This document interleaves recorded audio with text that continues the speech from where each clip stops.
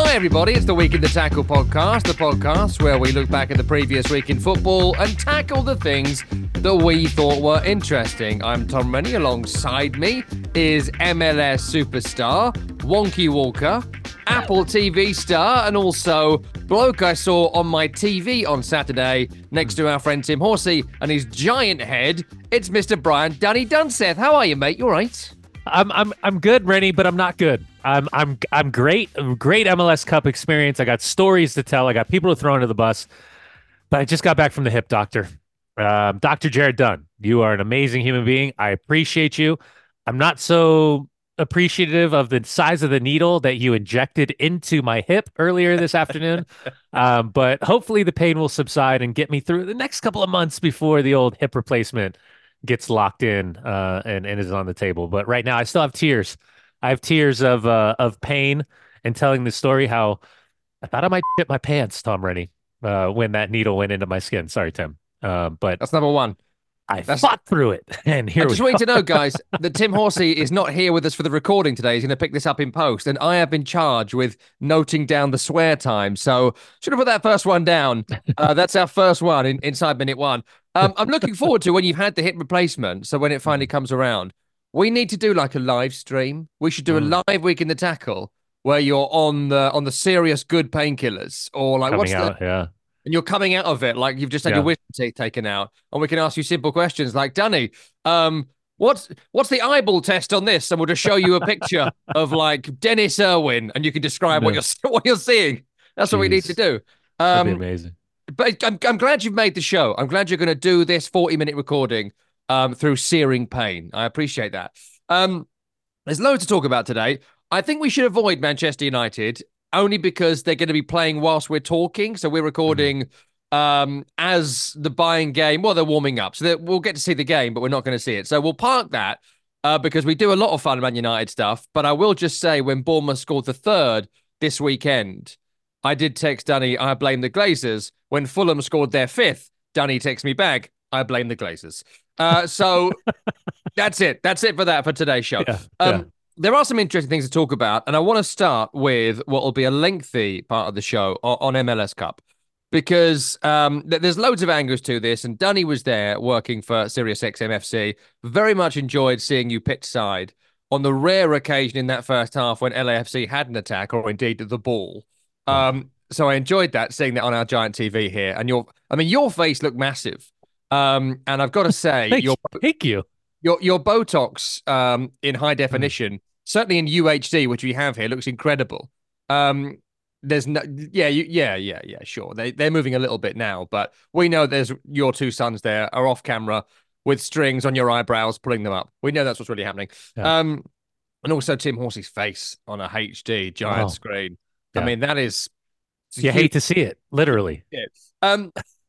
So for those that have missed this, now some of you listening in Europe will not have seen this as the big story that it was, but Columbus Crew, storied original club in MLS history, with all this incredible... There's a YouTube documentary you can watch, which I've watched, about how the club nearly went out of business, all that sort of stuff. There's a great narrative arc to Columbus Crew, which I'm sure Daniel will get into. But if you've missed it, they won MLS Cup this year, having won their conference final a few days ago, unexpectedly and dramatically against Cincinnati. They take on LAFC at their home ground, their football-specific home ground, Lower.com Field, and they beat LAFC, who won it last year with that incredible late Gareth Bale goal, winning on penalties, and they had incredibly actual Giorgio Chiellini in their team. So there's loads of narrative from this game.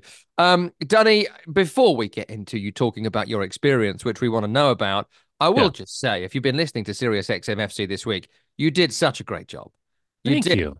Honestly, I'm happy to talk some shit with you on this show. Just got to write that down. 4 minutes in, Tom says shit twice. Sorry, Tim.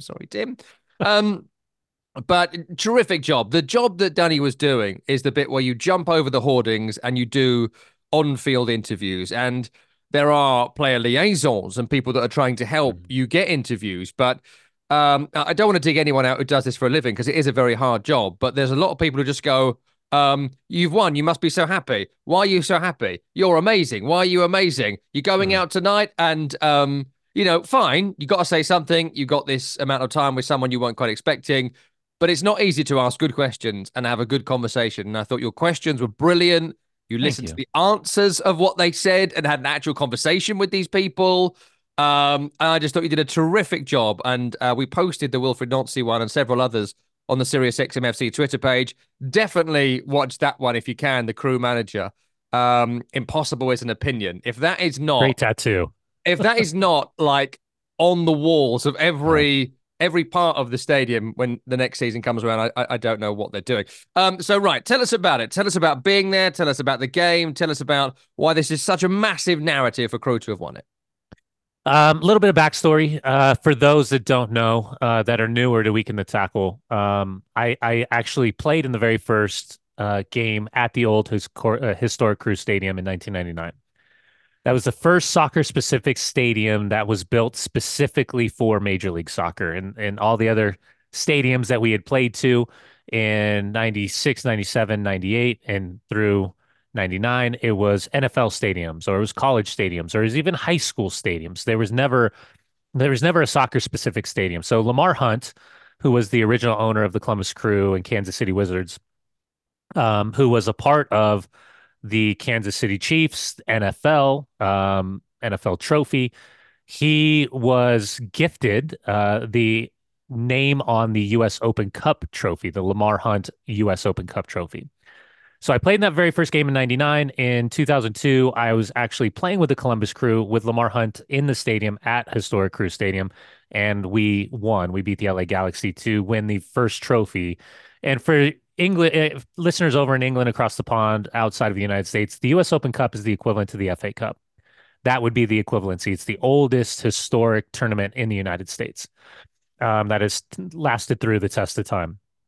So fast forward, I end up being unceremoniously traded. Not my choice. I wanted to stay in Columbus, loved everything about Columbus, had just bought a house, um, and end up throughout the course of the years still have an incredible dynamic with people within the club, people that worked for the club, people that were no longer with the club, with the city, with fans, with former players, with former friends.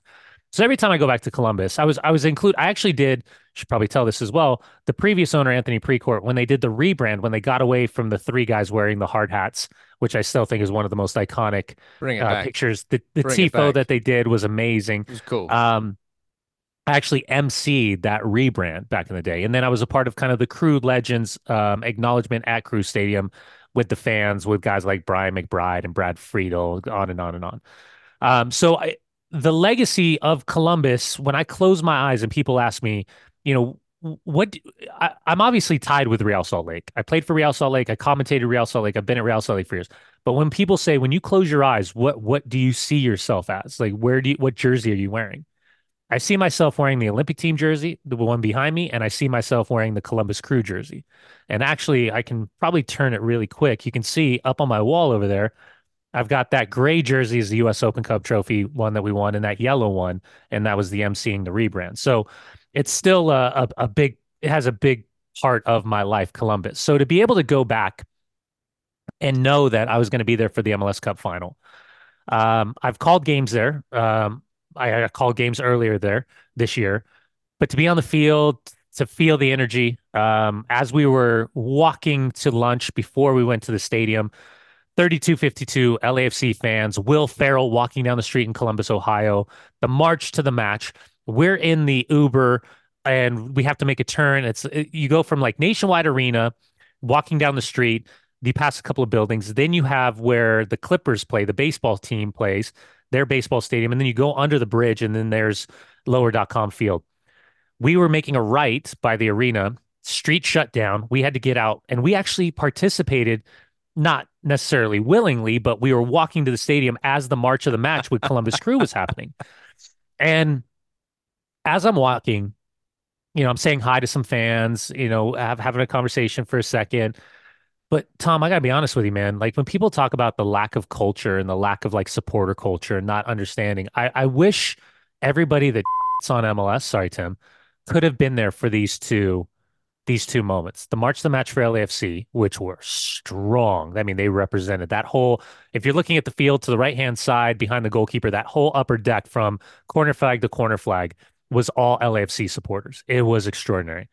And just to I was envious. I was jealous. I was like excited to be there. You could feel the energy. And then just to be a part of the game, incredible to know the people involved. And we'll talk about Dr. Pete Edwards and what his role was, Dante Washington, so many more old. I mean, I was on all of a sudden my phone's blowing up because it's former teammates, historical teammates from the Columbus Crew, not just from the teams that I played on, but like generations of guys all of a sudden got thrown into this text message. There's probably like 30 guys. And like my phone's just going bzz, bzz, bzz, bzz, bzz, the whole game because they're talking about the game. And I'm like, guys, my battery's going to die. Leave me alone. So I was concerned about that. But yeah, I mean, it was incredible. I mean, it was some sprinkles of rain.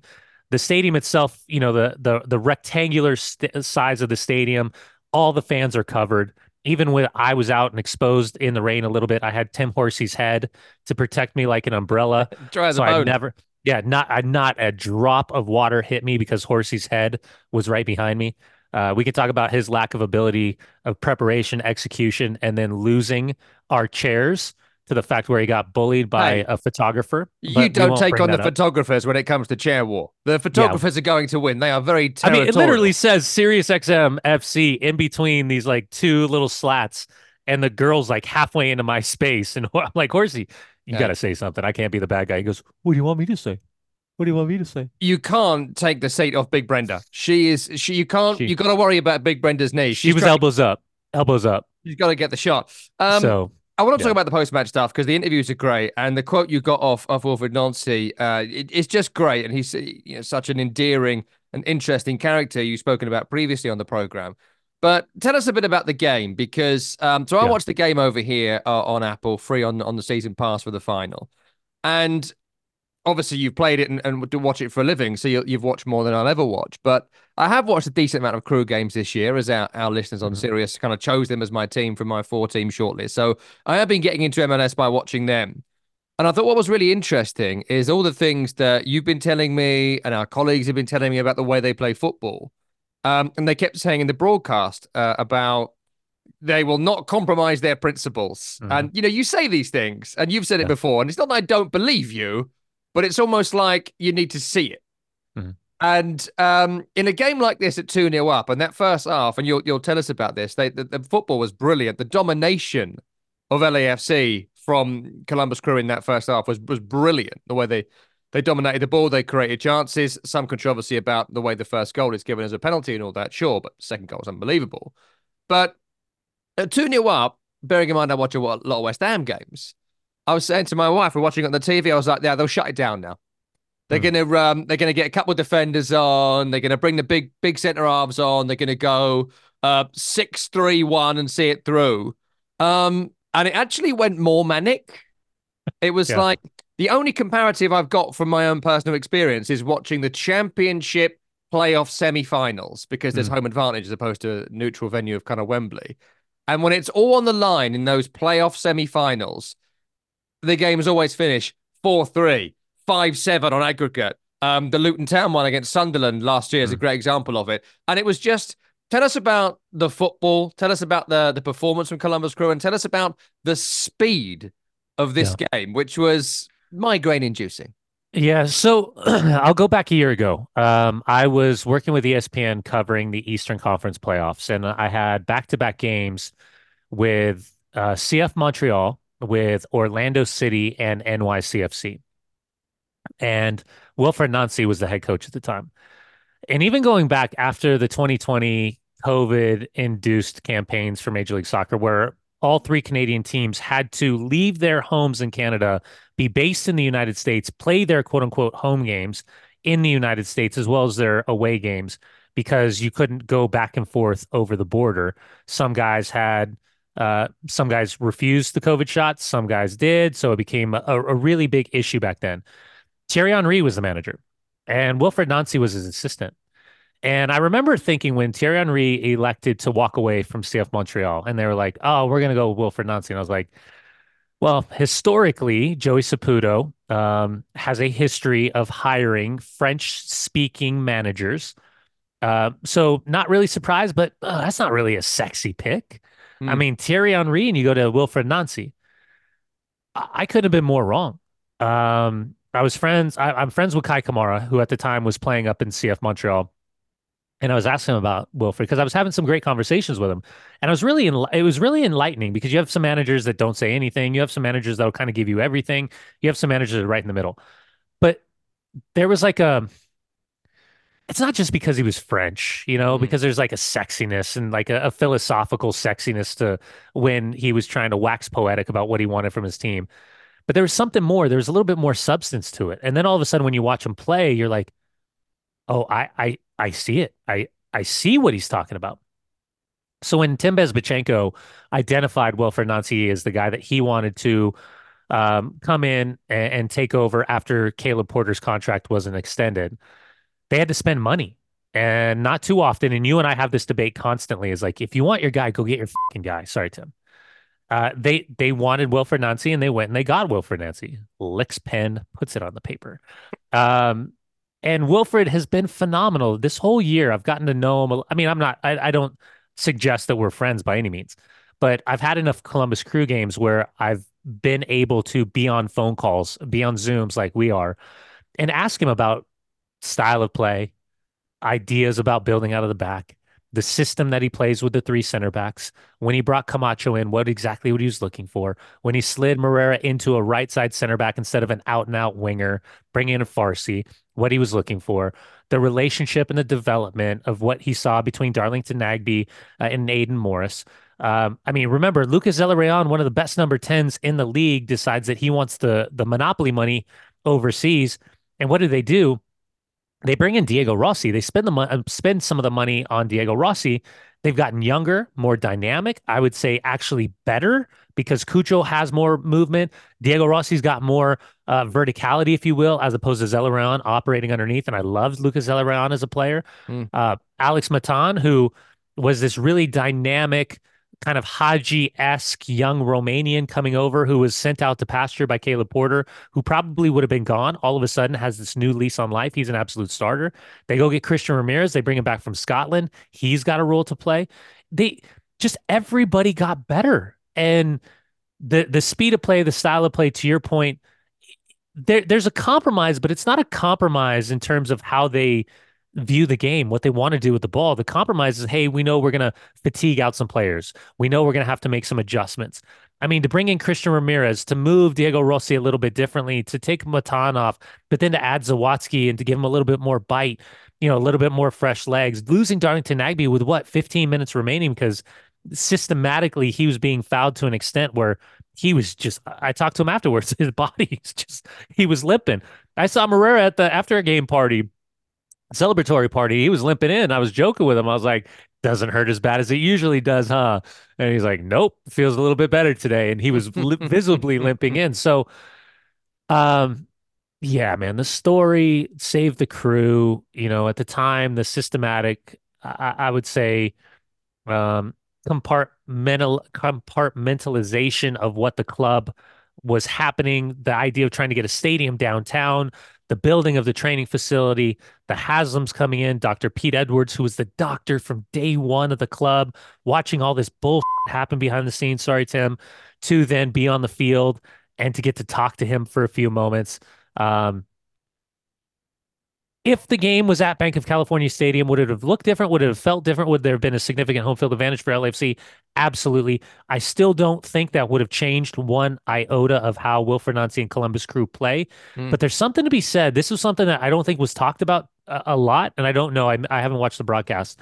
Um, this was the first time these two teams have faced each other this season. Mm. First time underneath these two managers have actually met and I think played fourth against each other time they'd met ever.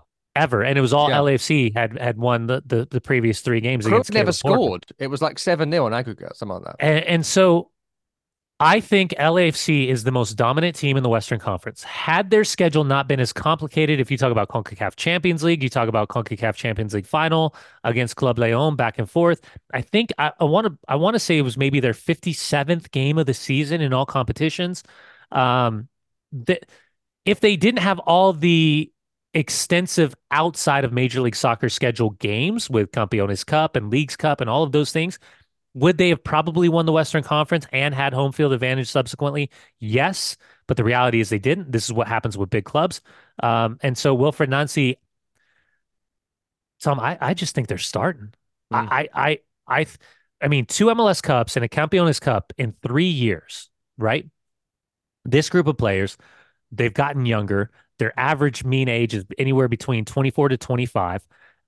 With this coach, with Bezbachenko as the general manager, with what the infrastructure looks like, with the amount of money that's available to them from this ownership group, I, I think you're talking about in real time, in 3 to 4 years, we're talking about a quote unquote super club. Mm. Like we were talking about at a time for Atlanta United, what we've been talking about with LAFC.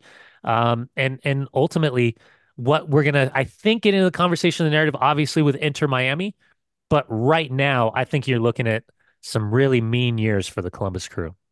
There's one other thing I wanted to ask you because obviously you were there in the stadium on the day, and you were at the end that LAFC were, I'll say, attacking in the first half, though there wasn't much Yeah, attacking going on.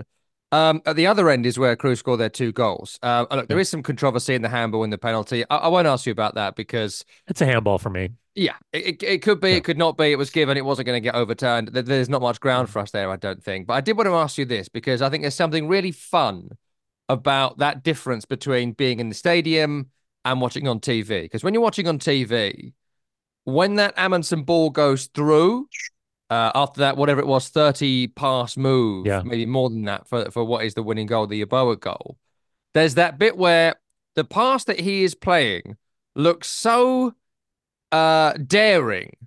Mm. On TV, you don't know Yeboah's there. So you think he screwed this up. He screwed Yeah. this pass up. It's the end of a passing move. There is no Yep. runner. You assume it's Hollingshead at fullback is going to be there. Yep.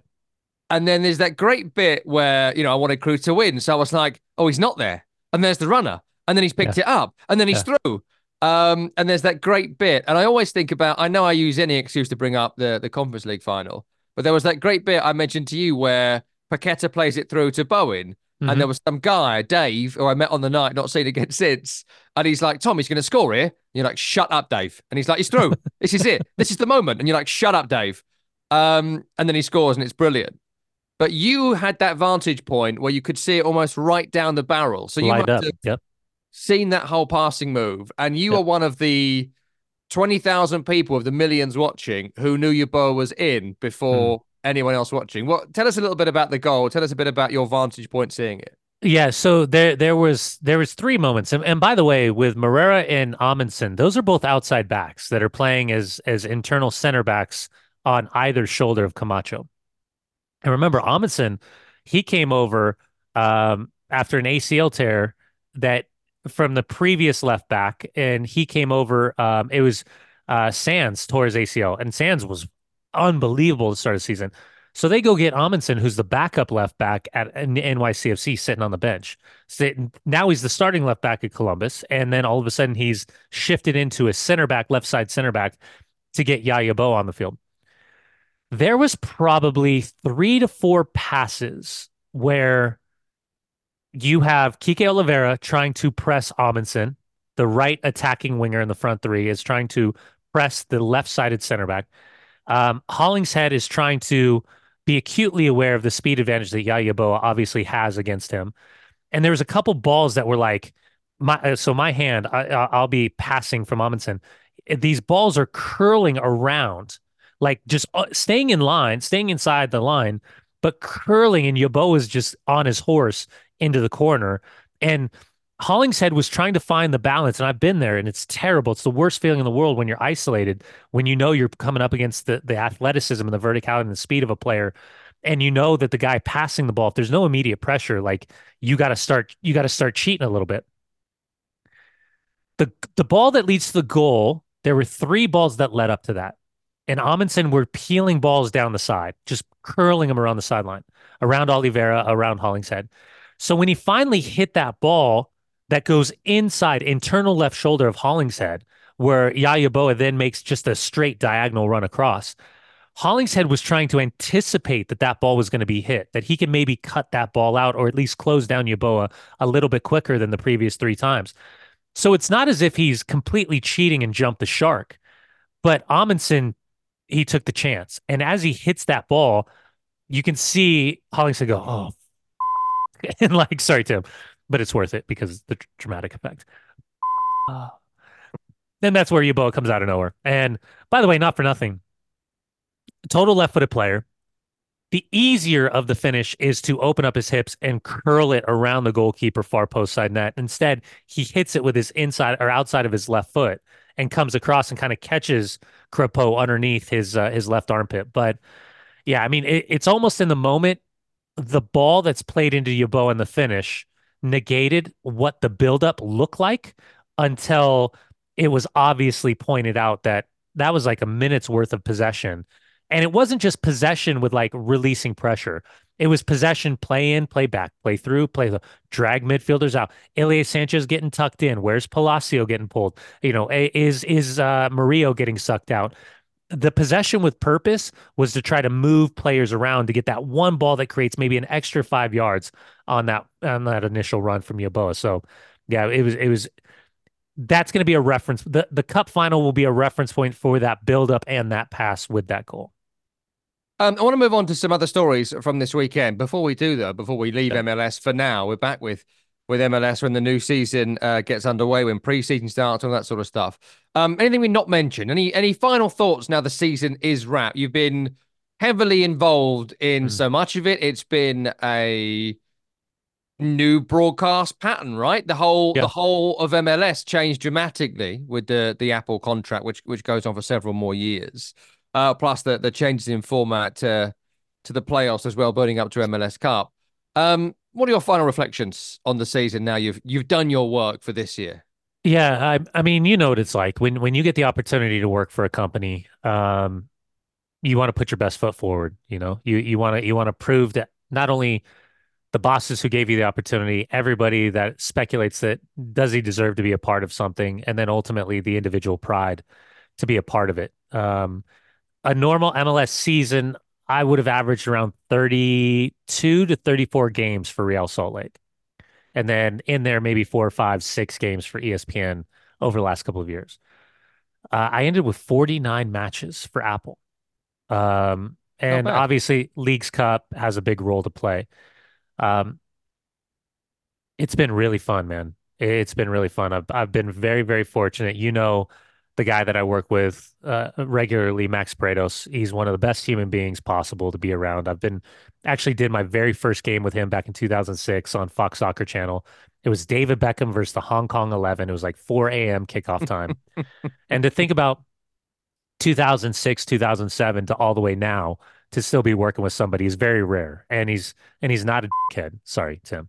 He's a really good guy. He's really fun to be around. So to have that much fun, to see where this league is going, to see the investment, knowing what Apple has done, is trying to do, knowing some of the future plans ahead of the next season, knowing obviously the Lionel Messi effect had such a huge impact and has this enormous trickle down effect that people can't possibly wrap their heads around, much less myself. Yeah, it's been really fun, and to see everyone at Parlay in Columbus let their hair down. All of the Apple English and Spanish, all of the Fox English and Spanish, the SiriusXM family. We were all there. Even Tony Miola was taking Jello shots out of a syringe and drinking espresso martinis and going like, "Oh, dude, this is great. Why am I so wired?" And I was like, because you're drinking an espresso martini at Yes. 10:30 at night. Yeah. But he looked like Freddy Krueger, man. They were like syringes with Jello shots. He's got like three of them. He's like, these are great. Jello. I was like, it's a little bit more than Jello, you knucklehead. Wreck-It Yes. Ralph. But I no, mean, he to be had fun. fair, in Tony Miola's hands, they might have been the giant syringes they used to inseminate cows, for all we know. It's a great visual picture. Yeah, it's all there. I Yeah. don't know if he inseminates cows at the weekend. We'll find out if he ever talks to us again. Right, there's a few other bits I wanted to talk about on the program Yeah. before we're out of time today. And I know you were very busy this weekend, so you wouldn't have seen all the Premier League stuff. So I won't throw anything too kind of specific at you for now. But I did want to talk to you broadly about Aston Villa, who we spoke a Mm, bit about on last week's program. what a game. And Yeah. well, on last week's show, we were like, well, we'll talk about a title run, and we'll talk about being, look, if they're in it, and they are in it currently, they are the fourth favourites to win it. That in itself is a terrific achievement. So like, to say they're in the title race does not mean we think they're going to be champions. But if Mm, you put 20 teams in the list they would be fourth in it currently, though technically they're third over City currently, but whatever. Um, since we last spoke, they beat Man City Yep. on the Wednesday. They then beat Arsenal on the Saturday, the late game on the Saturday. And I was working on this game at the weekend, and it really felt important. It felt like an Mm. important game of football. And the incredible thing about Aston Villa, and I'll tell you this right now, I want them to win the league so much. I would love to Really? see Aston Villa win the league.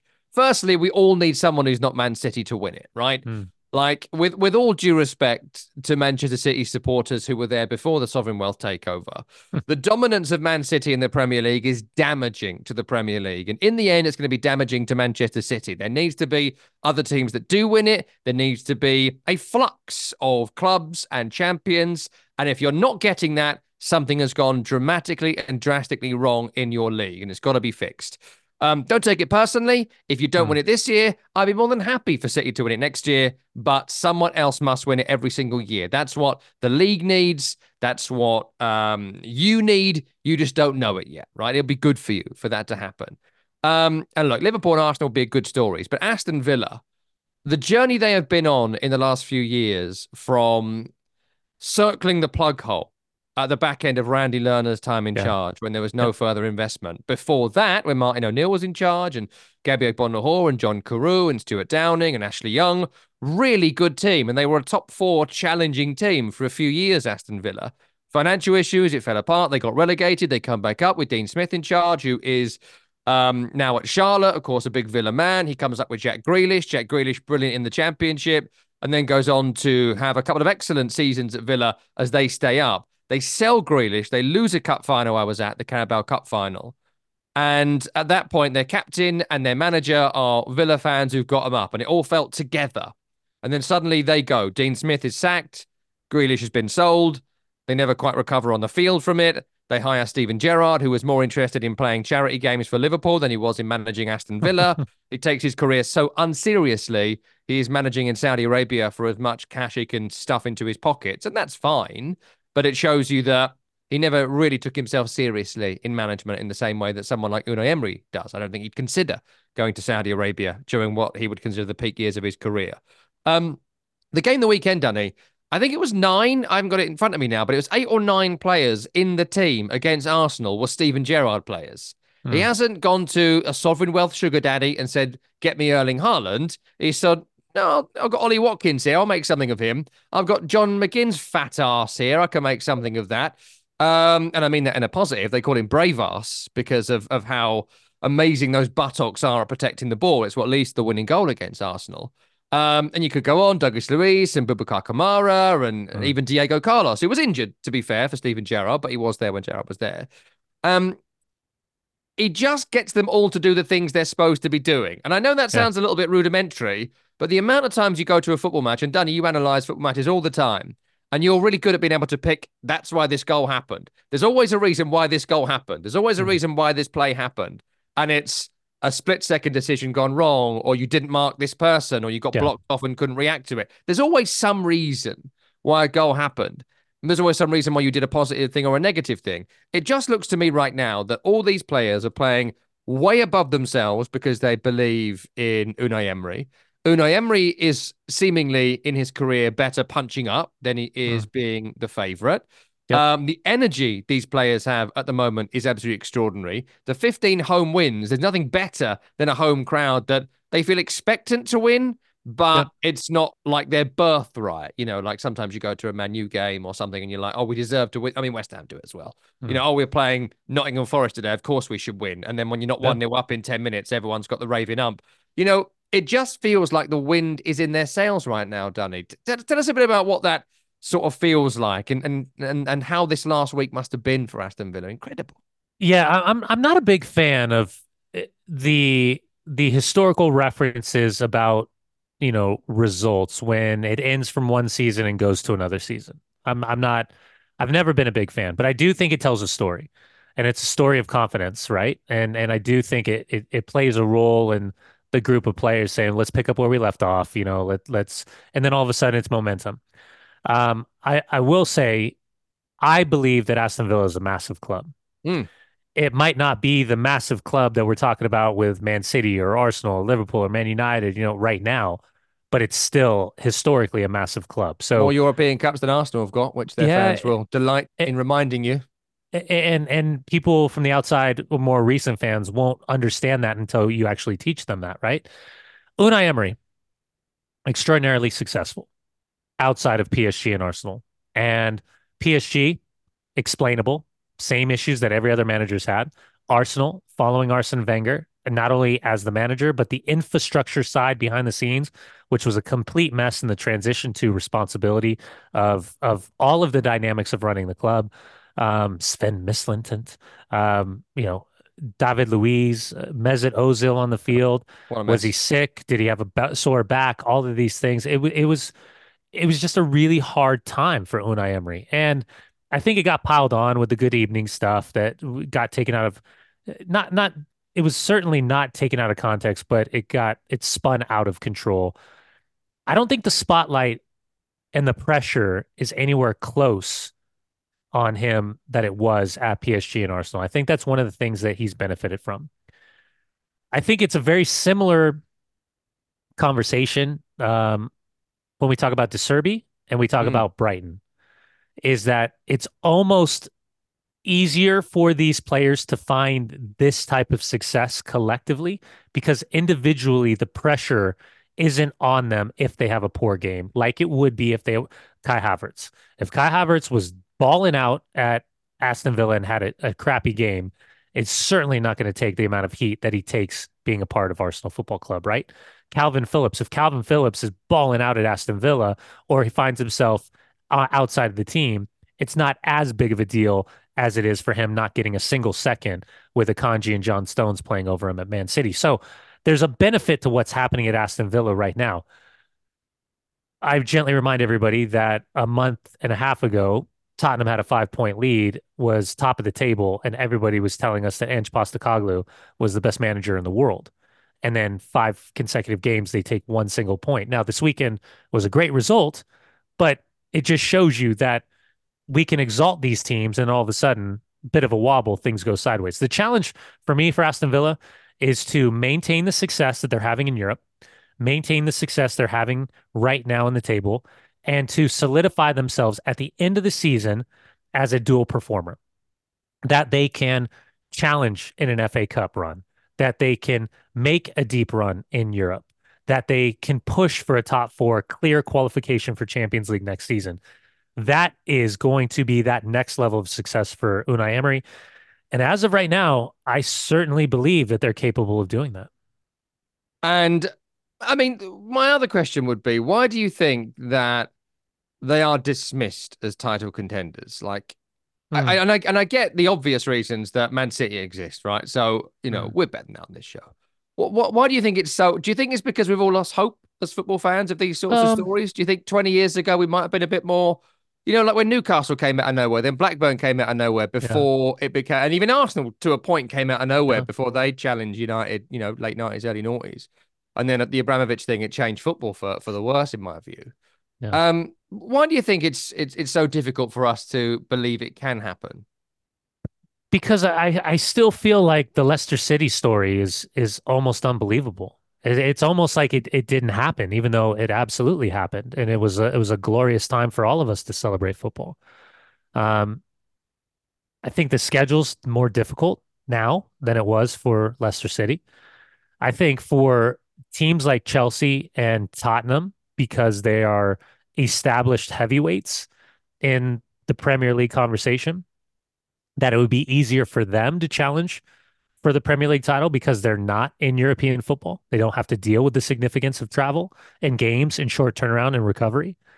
Um, and I would say maybe in particular this year, had Ange Postecoglou and Spurs not plummeted as quickly as they did during that 5-game run Mm. after 10 games unbeaten, maybe there is a little bit more self-belief or I would say collective belief in Unai Emery and Aston Villa for the run that they're in right now. What, 2 points off the top of the table? No, no.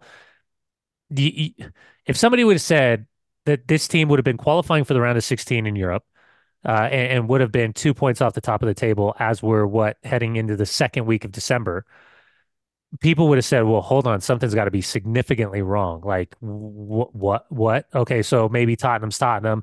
What the hell's happening with Chelsea? But like, what's happening with Newcastle? What's happening with Manchester United? What's happening with Arsenal? What's happening with Liverpool? What's happening with Man City? So I think that's probably why. I mean, what was it, 2 seasons ago? Wasn't Aston Villa top of the table around this time? They started on a Friday. It was when Jack Grealish was still at Arsenal, and they were like maybe 3 years ago. But that Friday night they won, and it was like for the first time in 37 Yeah. years, Aston Villa's top of the table. You And always get then that sort of stuff in the first 10 weeks. That's the yeah, difference is we're heading towards week 17. yeah, But yeah. we're coming up towards the halfway point in a couple of games. Um, It's a big one, man. It's a big one. would you be happy to see him win it? Would it delight you? Be happier to see Manchester United win it, or just I Yeah, don't but we're know, talking about realistic things here. put consistent performances together. Um, I'd be happy for Unai Emery. I Yeah, really would. I'd be me happy too. for the club. I'd be happy for the supporters and the group of players. They're fun to watch. That's for me. I know I use this eyeball test, right? The eye markers, the visual aids, if you will, of dominance. I enjoy watching them play. They Yeah. got a little bit of shithousery. Sorry, Tim. A little Dunsethery. They've got a brilliant goalkeeper who's always a big part of the show. They've got a fun group of players. Um, I think they're super dynamic at times. Yeah, I mean, if you're gonna say none of the quote unquote established big six are gonna win it, who do you want to win it? I wouldn't have a problem with Aston Villa winning it. Yeah. Two other quick things, Danny, before we run out of time today. And I wanted to get your view on this specifically because I thought about you when I saw it. Tottenham 4, Newcastle 1 Hmm, was a scoreline this weekend, which was, my fault. I jinxed it. well, it was unexpected, this one. I jinxed it. Terrific performance again from Tottenham Hotspur. Though Newcastle, I feel no sympathy for the Kingdom of Newcastle United, but having to play the same team every 4 days for like 3 weeks, you're going to get results like this. There was a moment in the game where Vicario, the Tottenham goalkeeper, catches the ball. He then looks at Callum Wilson in the eye and does a kind of like pokes his tongue out, does a weird kind of what's up kind Yeah. of like thing in Like a his Jordan face. Pickford. Yeah, Jordan Pickford Yes. thing. Yeah. Really like weirdly animated, like there was some sort of thing going on there. I think earlier in the game, Callum Wilson had smiled at him or something, but nothing too deep. That leads to a bit of a row post match where Callum Wilson Mm. says Vicario lacked respect, and he said there are ways of winning and ways of losing, and that is not the way to go about things. Callum Wilson then took to the gram. Yeah. In fact, Vicario took to the gram, screenshotted the picture of him and Callum Wilson having an on-field row, saying, "Respect is given to everyone that respects me." Mm. I just wondered what your thoughts were about this weird Yeah. little schoolboy spat between these two players, and what you might have done if a goalkeeper had given you the how do I put this? A tonguing Yeah. during The tongue. during the game? Does He talked. that work? Um, when I saw it, I think there was a coming together on one of the crosses. Like there was a bump between the two players. And listen, goalkeepers are weirdos. It's a well-established fact. They're just a different breed. Um, and I who knows, man. This is my whole thing. If you don't want someone to take the out of you, don't get absolutely smashed by the opponent. Like Vicario can do whatever he wants because he smashed them. They smashed Newcastle.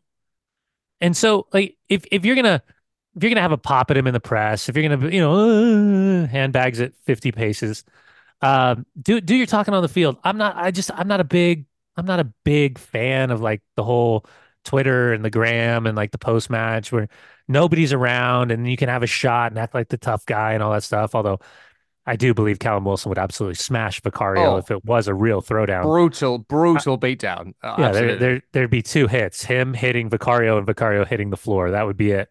But I don't know, man. I just think for me personally, just do your talking on the field. Yeah. The other part, like the going back and forth, who cares? I'm always here for a little bit of banter, but I didn't think it was anything outrageous to the extent of you've got to go out of your way in a post game pressure to start talking about respect.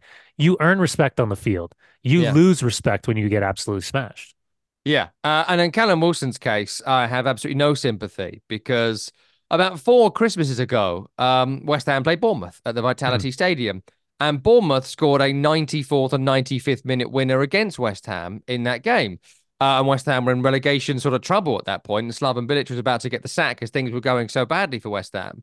Um, Callum Wilson scores. The goal was originally ruled out. There was no VAR at this time. Another reason why Mm. I'm always going to be quite pro VAR is this goal. He clearly punches the ball in the net. It is a handball, clear as day. Callum Wilson knew it. The referee, the crapper of the two Madleys, knew it. But because they weren't 100% sure, they decided to give the goal. But Callum Mm. Wilson knew he did the old Maradona. And in the post-match interview, now, look, you do it because I'm going to win. I'm going to Mm. win, and that's the way it goes. Yeah. In the post-match, and I'm annoyed about it, but I'd like to think I wouldn't do the same thing. But if my team did it, I'd begrudgingly accept it. Yeah. Yeah. Yeah. But in the post-match interview, the interviewer says to Callum Wilson, "Did you get a touch on that cross at the end?" And he said, "Yeah, I got a touch on it." And the interviewer says, "A touch of what?" And Wilson says, "Touch of magic." Oi, oi, and just shoots off, condemning Slaven Bilic to the sack and West Ham to defeat. That's pretty So good, though. it was very good, but it ends my sympathy for life for Callum Wilson, I'm afraid to say. A touch of magic. I gotta write that down. That's a good one. It's pretty good. The interview is quite good. He's super happy and smiley about it. But I prefer this weekend's interview personally. One final story I did want to bring up to you, Danny, and it's a significantly less funny story, but I would like your view on it because it's one of those things we talk about quite a lot on this show, actually. And I know you Mm. bring it up on Counterattack as we have on the football show as well on our Sirius XM shows.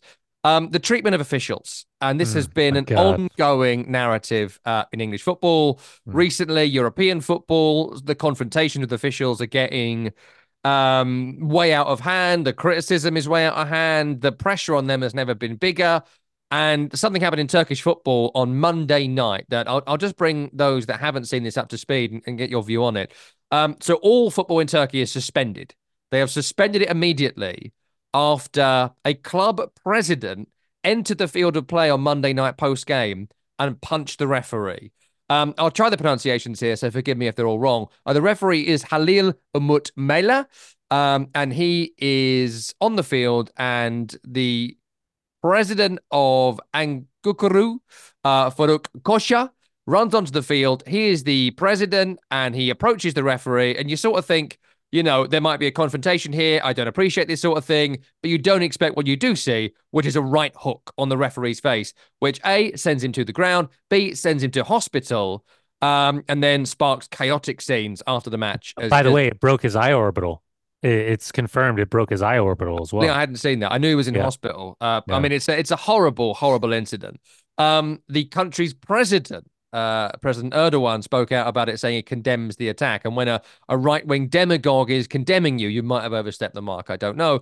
But the other element to this is that the president of the Turkish Football Federation said that football matches are not a war. There is no death at the end. Not all teams can become champions at the same time, and we all need to understand this. We invite everyone to take responsibility. He goes on to say the irresponsible statements of club presidents, managers, coaches, and TV commentators targeting referees have paved the way for this vile attack today, which I thought was a really strong statement. And they have cancelled all football in Turkey. Who knows how long that will last? Shocking, despicable, cowardly thing to have done. And another example of, there has been, I think, maybe pointed escalation when it comes to officials. And I think there is a decent response to that in that we are trying to have a conversation at least about there is a line. We shouldn't cross that line. Jurgen Klopp's comments on Paul Tierney being corrupt last year, we called out and Mm. said that was despicable and shouldn't have been allowed Yeah. to happen. Mikel Arteta's comments post-match about things being a disgrace and the referees getting stuff wrong. Where is the line? Was that over it? Was that not? That was an interesting discussion point, which is still not resolved, by the way.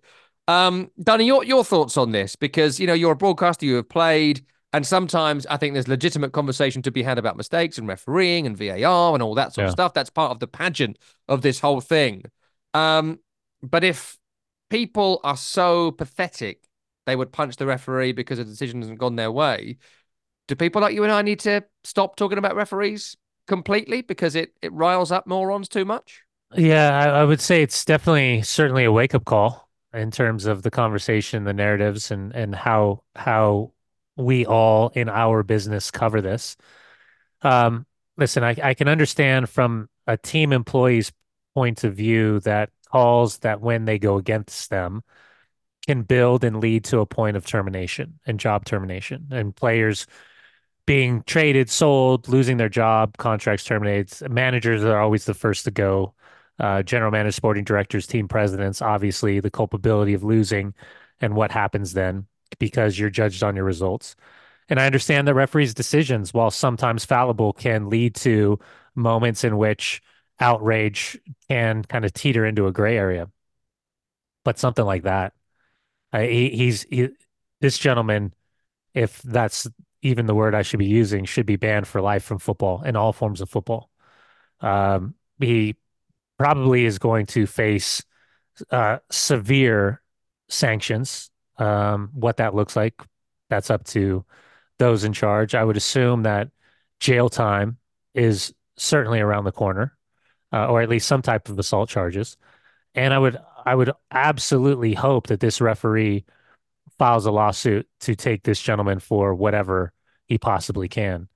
Um, when I saw him rush the field, I was the same as you. I was like, well, he's probably gonna.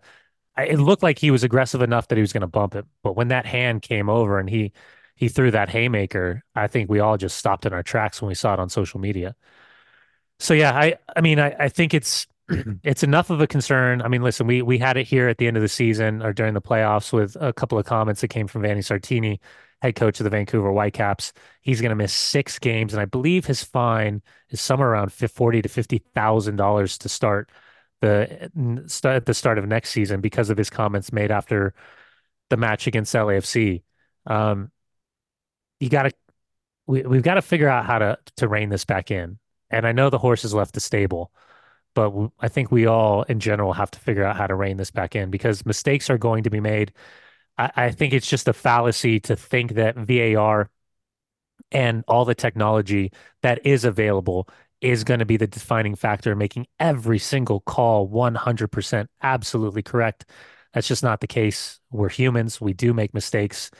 There is, there is failure, that is abject failure that will absolutely happen at some point. So yeah, I don't even know the right way to end something like this, but Mm, it's really scary when you see someone at that level of football in charge of that level of a club feel as though that he was riled to a point where that's the action that he felt he needed to take in the moment against a referee who was just out there doing his job.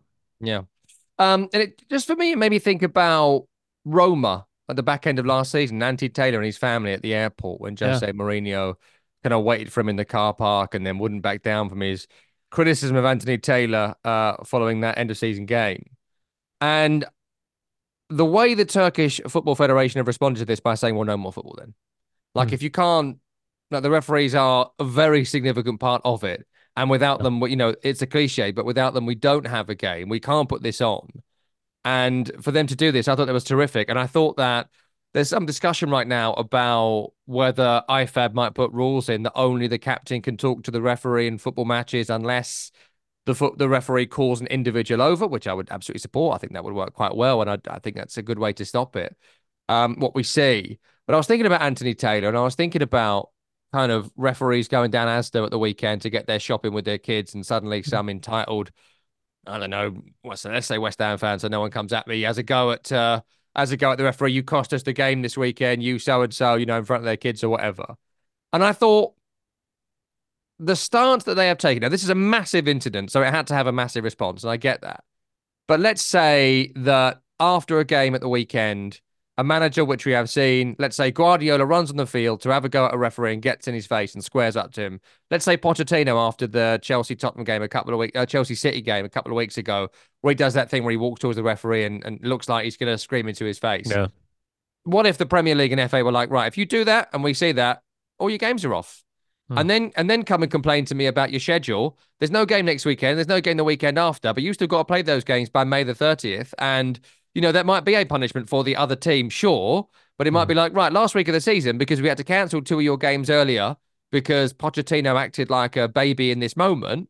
I'm sorry, last week of the season, you're playing Monday, Tuesday, Wednesday, Thursday, Friday, and Saturday because we have told you that it has to be done by May 30th. And No. you did something we find so egregious and awful, we had to cancel your games. And we told you beforehand it was going to happen. It can't Yeah. happen post, but if you warn it pre, there might be something in this from the way the Turkish Super League and the federation are handling this, because that is a serious, Arteta, I don't know how to control my emotions. Well, you might Mm. fucking control them if it might cost you the title. How about that, pal? I Mm. like that. Sorry, Tim. Oh, yeah. Sorry, Tim. I'm writing these down. um, yeah, but by the way, I was thinking about, the immediacy of trying to minimize a situation like this would be to get some type of security team out and around the referees immediately following the final whistle. But then as I'm saying that, I'm thinking to myself, why should we allow it to get to that point? Yeah. Why, Sad, why, isn't it? why? Yeah, I mean, why would you need to have? I mean, maybe it's as easy as to say there's like a no entry, like when the referees go over to the monitor for VAR, maybe there's just a 15-foot box that, okay, this is the designated referee spot. No, but I mean, then the humanity side, the ability to shake the hands of the referees and all of that stuff after, the gentleman-esque type of feel to the game is lost if you, yeah, horse left the stable, man, and I Mm. don't know how to get that horse back inside. Yeah. I mean, you can't do that, but let's maybe try and keep them on the farm as Yeah, that's opposed true. to running wild in the streets. Dunny, we're out of time. Always a pleasure. Thank you very much indeed. Cheers, mate. That's Brian Dunseth, who hosts the program Week in the Tackle. I'm Tom Money, who does it alongside him. Tim Horsey's not here right now, but he will produce the program in post, and we'll have another program for you next week. See you then.